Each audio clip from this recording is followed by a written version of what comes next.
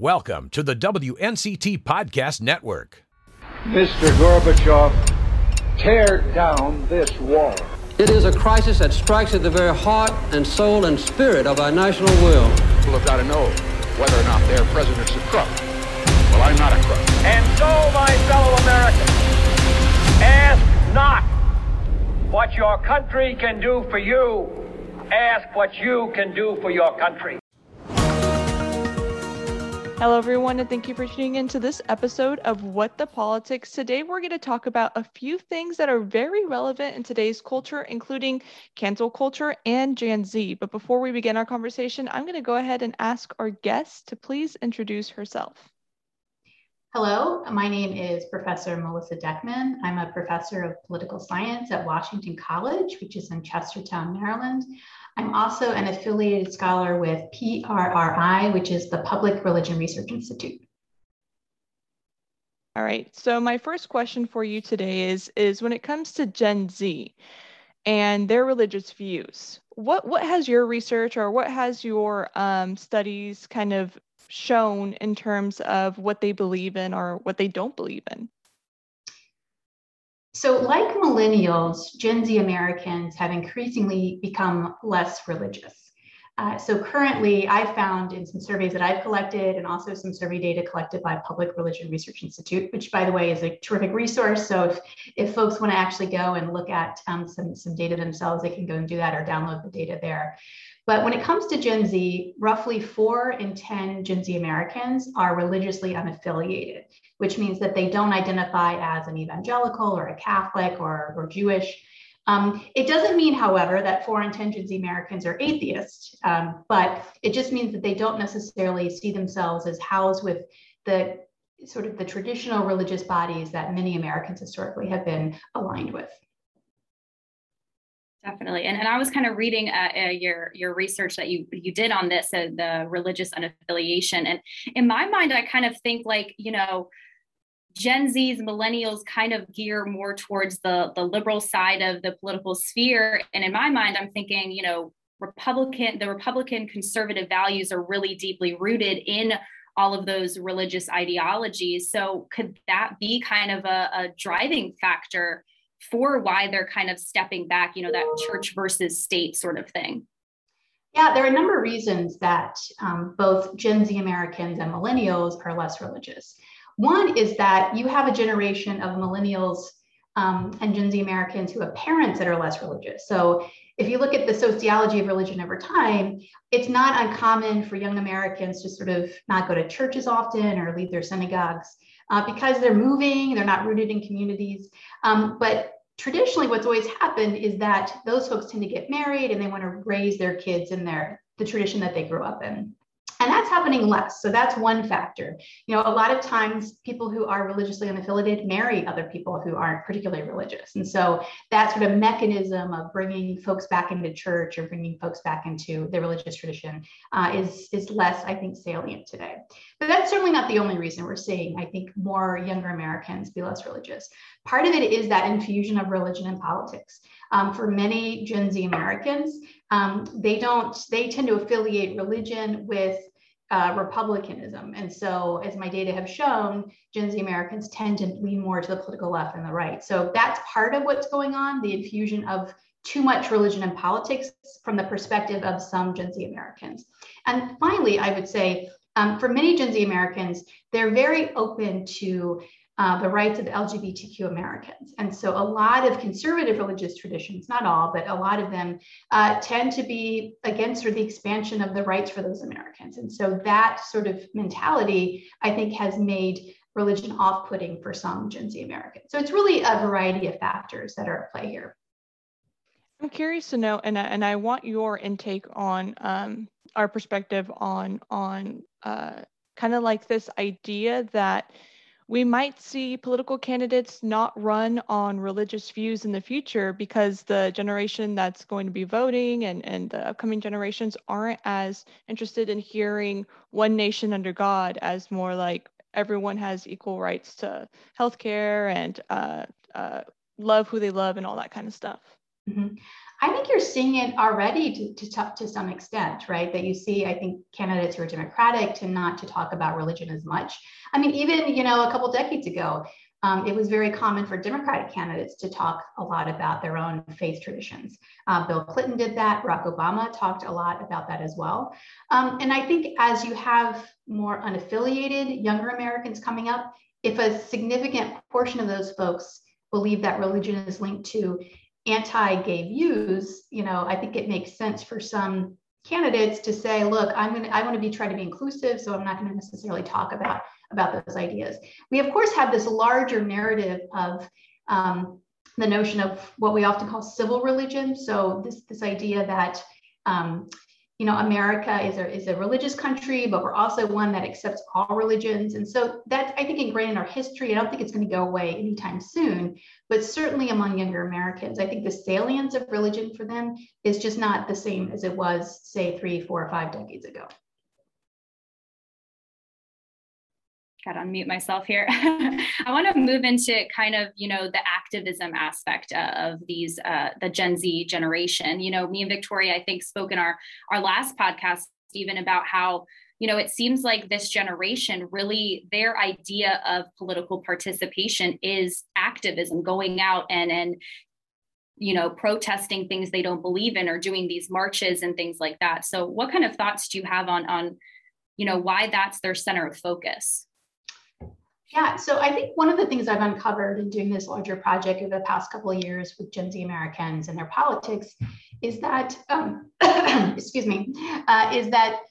Gen Z Americans primarily are motivated by a couple of issues. One is climate change activism. Another is racial justice, as we've seen in the past year after the Floyd killing. And then also preventing gun violence.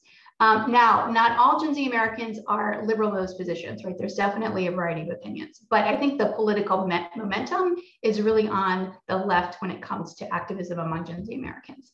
And actually, I think what's helped Gen Z Americans in terms of participating in climate strikes for racial justice march, Black Lives Matter movement, the Women's March, right, that we saw after the election of Donald Trump, is social media. It seems kind of like, well, aren't they just online? Well, they are online. They're using social media in a lot of ways, but they're also using social media to organize effectively. And so I think a lot of Gen Z Americans who are politically active are very savvy about how they use social media, but they also use it as a way to help inspire people to do face-to-face politics in addition to just being on Twitter or being on Instagram or TikTok. So there's kind of a marriage of those two things happening among Gen Z today a lot in American politics, I think.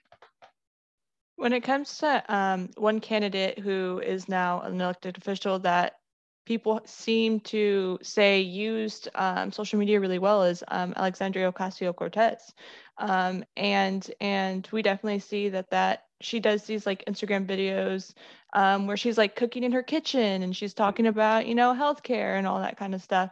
And kind of just like erasing that barrier of being on a political stage and more being real with the audience. And even her background, she had some background in terms of politics. She was involved in several organizations that helped her do more grassroots movements. Do you see that being like staying, like candidates connecting with their audience, not through a political stage or this kind of like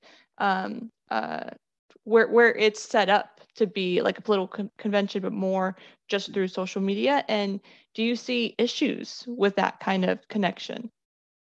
Yeah, it's funny that you mentioned AOC. So my book that I'm writing is really about Gen Z women in particular, because my data are finding that Gen Z women are more engaged in politics than Gen Z men overall.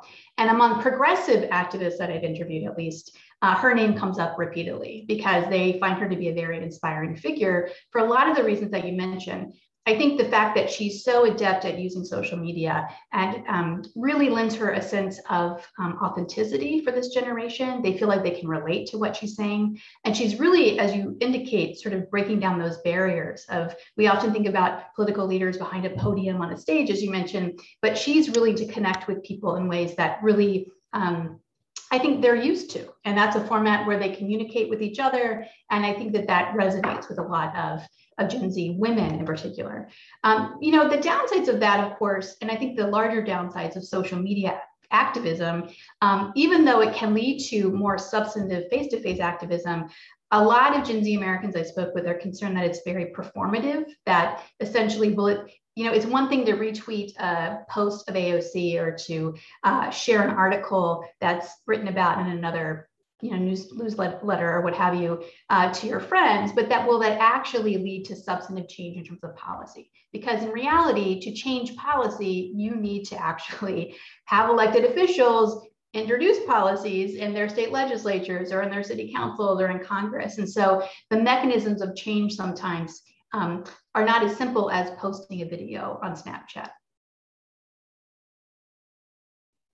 And Victoria, if it's okay with you, I want to kind of segue into our cancel culture, you know, sort of topic of this conversation.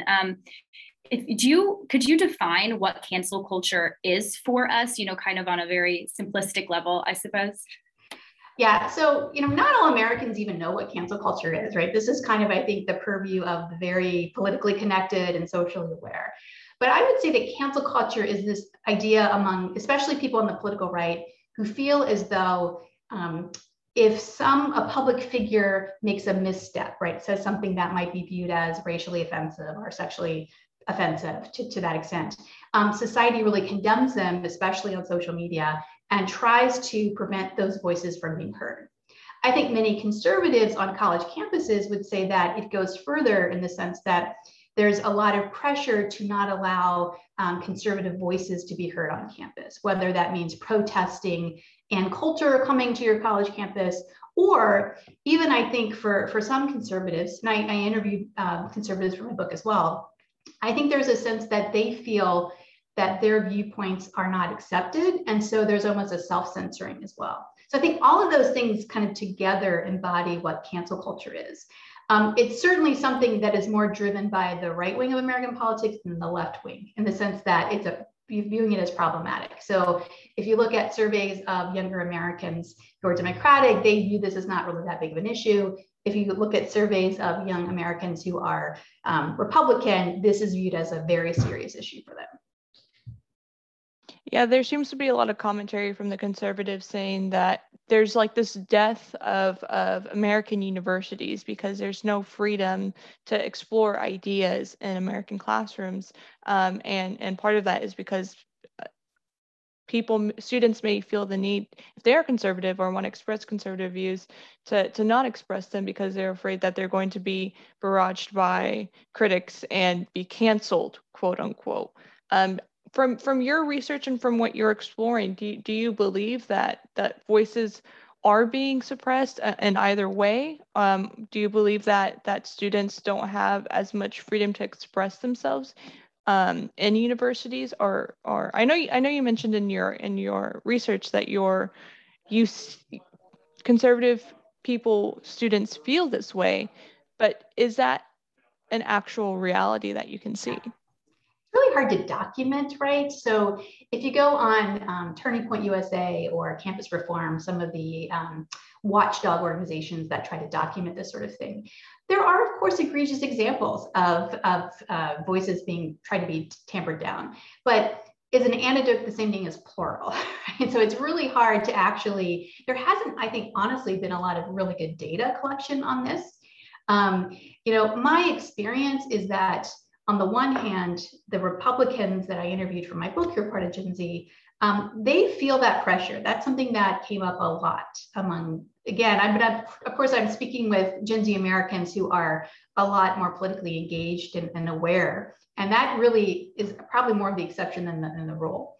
You know, at the same time, though, I feel like the charge that all universities and college campuses across the country are somehow, purposely sort of suppressing the viewpoints of conservatives really doesn't, I think, comport with what I've seen on college campuses and talking to my friends who are teaching on college campuses. So I think the reality is that it's a little more complex than that. But I do think it's a very popular tagline that sort of feeds into a lot of the alienation that some conservatives feel. You know, I think that the sense that there's an alienation there is real for them. I think that's true, that sense of it. The extent to which, you know, voices are really suppressed on college campuses, I think we don't really know. And I think maybe perhaps is a little bit overblown. My kind of like question or thoughts, I guess, about cancel culture is, to me, like my mind goes to, you know, the Dr. Seuss books, the Uncle Ben and Aunt Jemima brand name kind of thing. And I guess like how do you do cancel culture properly, I guess is the right way to phrase it. Like, do you just, you know, get rid of everything that has ever offended someone or could possibly offend somebody? Or is there kind of like a process and like analysis of how to go about figuring out these things, if you know what I'm saying? Yeah, that's a really good question. It's not like there's a cancel culture police headquarters, right? That kind of goes in minds for these things. And I would also say too that, you know, like for example, a number of Hollywood celebrities have often been canceled, you know, initially, whether it's Kevin Hart, because former tweets that were viewed as homophobic came out, or Scarlett Johansson, I think, said that I should be able to play any character, male or female, you know, whatever, that's what acting is. And so there is sometimes an initial uproar over those sorts of things, but then, you know, I don't think that they've been blackballed for life. And so it's a really good question. You know, I think that, again, that might speak to the fact that this notion that Hollywood has this sort of ability to, I don't know, to go and do things and say anything they want. I just feel like in some respects, the cancel culture narrative might be a little bit overborne, but certainly I think that more research needs to be done on that topic. Absolutely. One part of your research that caught my attention was the impact of masculinity in American politics. And I'm kind of curious to know, is the ideal American leader, the definition of an ideal American leader, is that changing? And well, I guess first we can talk about like the impact of masculinity in American politics and then segue into that, but more along the lines of the ideal leader is usually like a tall, has an overbearing presence and has a good voice, is a good speaker, and looks healthy, and sometimes looks young. And if they don't look young, then they just symbolize power. Mm-hmm. Is that changing? Yeah, that's a really good question. So my research has looked at Americans' attitudes about masculinity and then kind of how those things have factored into the way that they vote, for example. So just to give you one recent report that I wrote, our academic study, PRI has this great question. They asked, do you think that America has become too soft and feminine? And they've asked it over the last couple of years. And so research that I've done with Professor Aaron Cassese, who's at the University of Delaware, we took that question to see whether or not it tracked voting for Donald Trump. And as you might not be surprised to find out, Americans who said that America has become too soft and feminine were much more likely to have voted for Donald Trump than Hillary Clinton in 2016. I haven't had a chance to replicate that in 2020, but my sense is that we probably find similar findings. You know, I think the reality is that we still, most Americans, if asked to close their eyes and to picture what a political leader looks like, the default category is still men, in part because just look at the number of governors. I think we currently have 9 that are female out of 50. That's kind of at a record high. The reality is that most elected officials are men. And I think most Americans grow up in a culture where men tend to be, I think, you know, especially as executives in this country. Now, of course, there's Nancy Pelosi. We have Kamala Harris, the first female vice president. Whether or not that changes, I think is going to be interesting to kind of take a look at.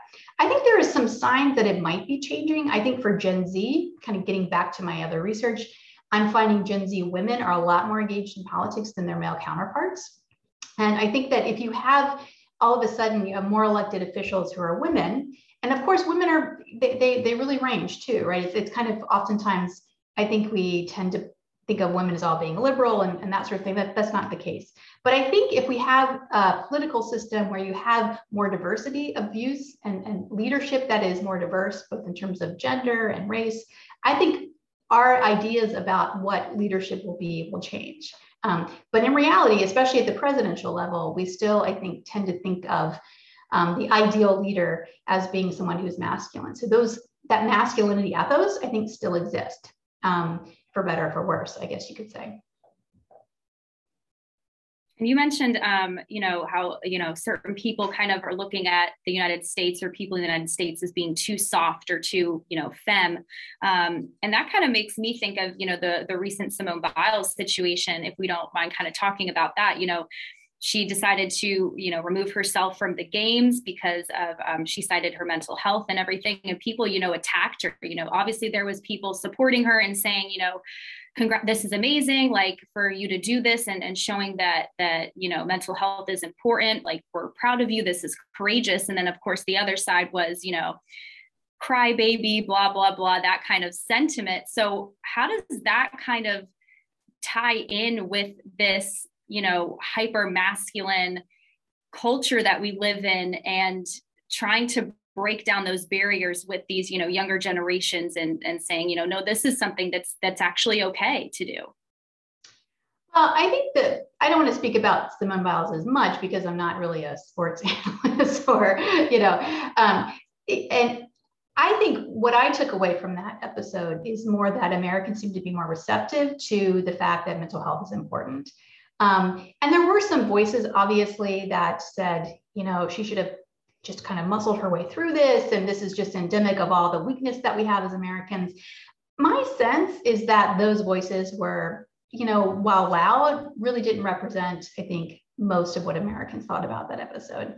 But you are right? I do feel like there is this pool of masculinity as being the norm, of being strong, and kind of linking that to concepts of America writ large that still, I think, are pervasive in a lot of our political culture.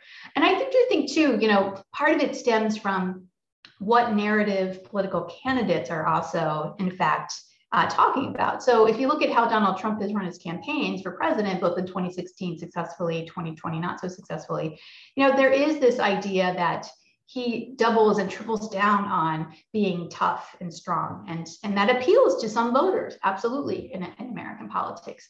But you didn't get the same sense, I felt, that those themes were really present when, for example, Barack Obama ran against Mitt Romney, or Barack Obama ran against John McCain.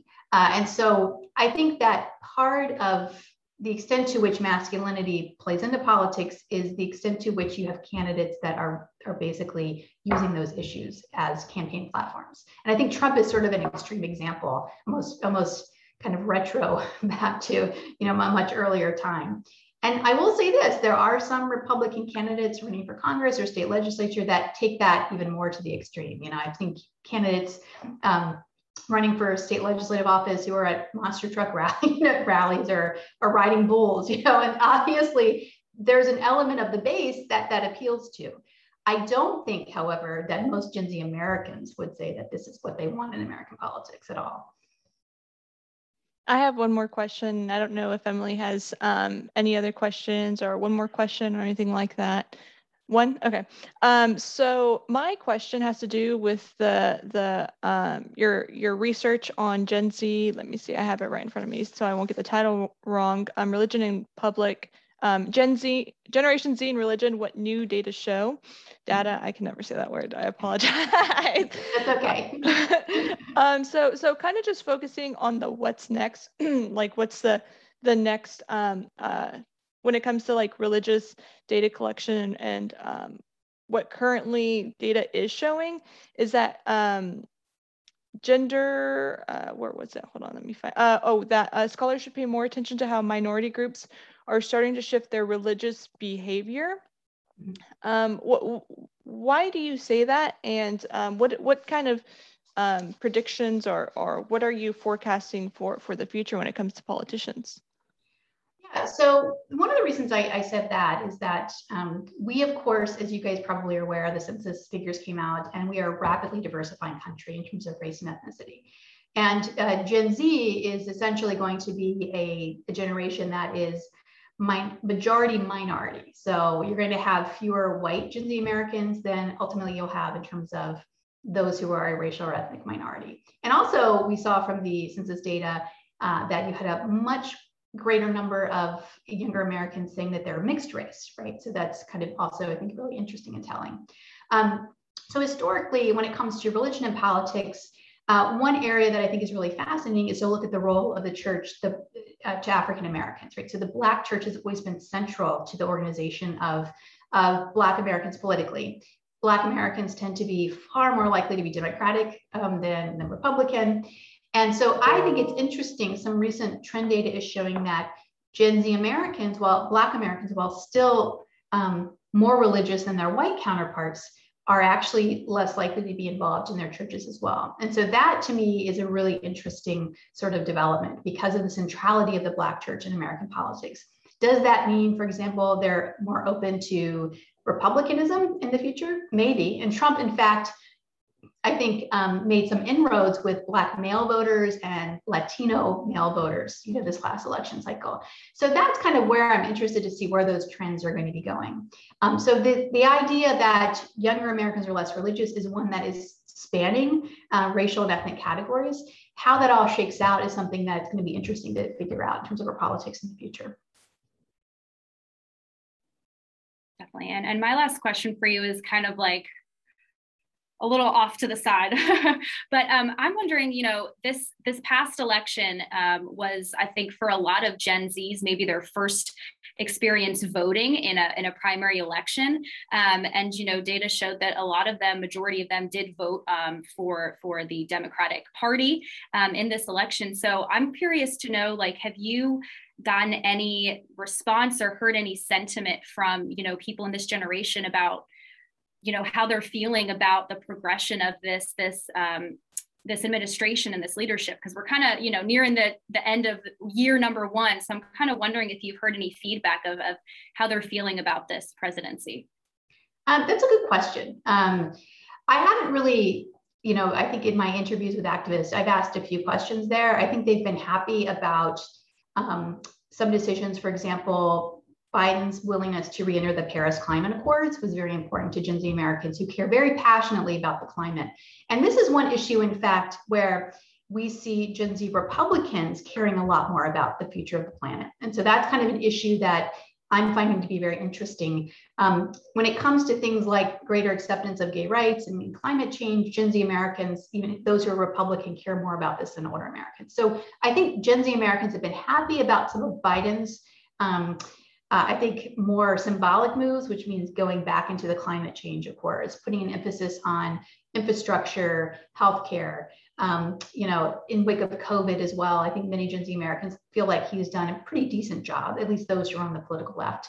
But there's also a sense of impatience among the most liberal and progressive of a lot of Gen Z Americans because they've been marching in the streets. They'd like to see, I think, more policies regarding racial equality be enacted and talked about. So it'll be interesting to see over the course of 4 years what happens and how they rate Joe Biden's administration. Now, I don't think what will happen is that if you have a progressive Gen Z American, who's frustrated with Biden, I don't think they'll necessarily become a Republican because, they tend to be very progressive. But I think one of two things could happen. They could just essentially become less involved in politics, right? Drop out, or decide to, be affiliated with no party, or maybe start a third party or something to that effect. And so it'll be interesting to see how those trends shape out in the next couple of years as we, spend more time in a Biden administration. Awesome. Well, I think that was all the questions we had for you. So thank you so much for taking the time out of your day to talk with us about this really fascinating topic. We really appreciate it. And you guys, this is going to wrap up this episode of What the Politics. Of course, you can always find new episodes of What the Politics on WNCT.com under the features tab on the WNCT Podcast Network, of course, on Spotify, Apple Podcasts, and wherever else you find your podcast. We're going to link some of this research and articles below that we were mentioning throughout this podcast. So please feel free to check those out, and we will see you guys next time.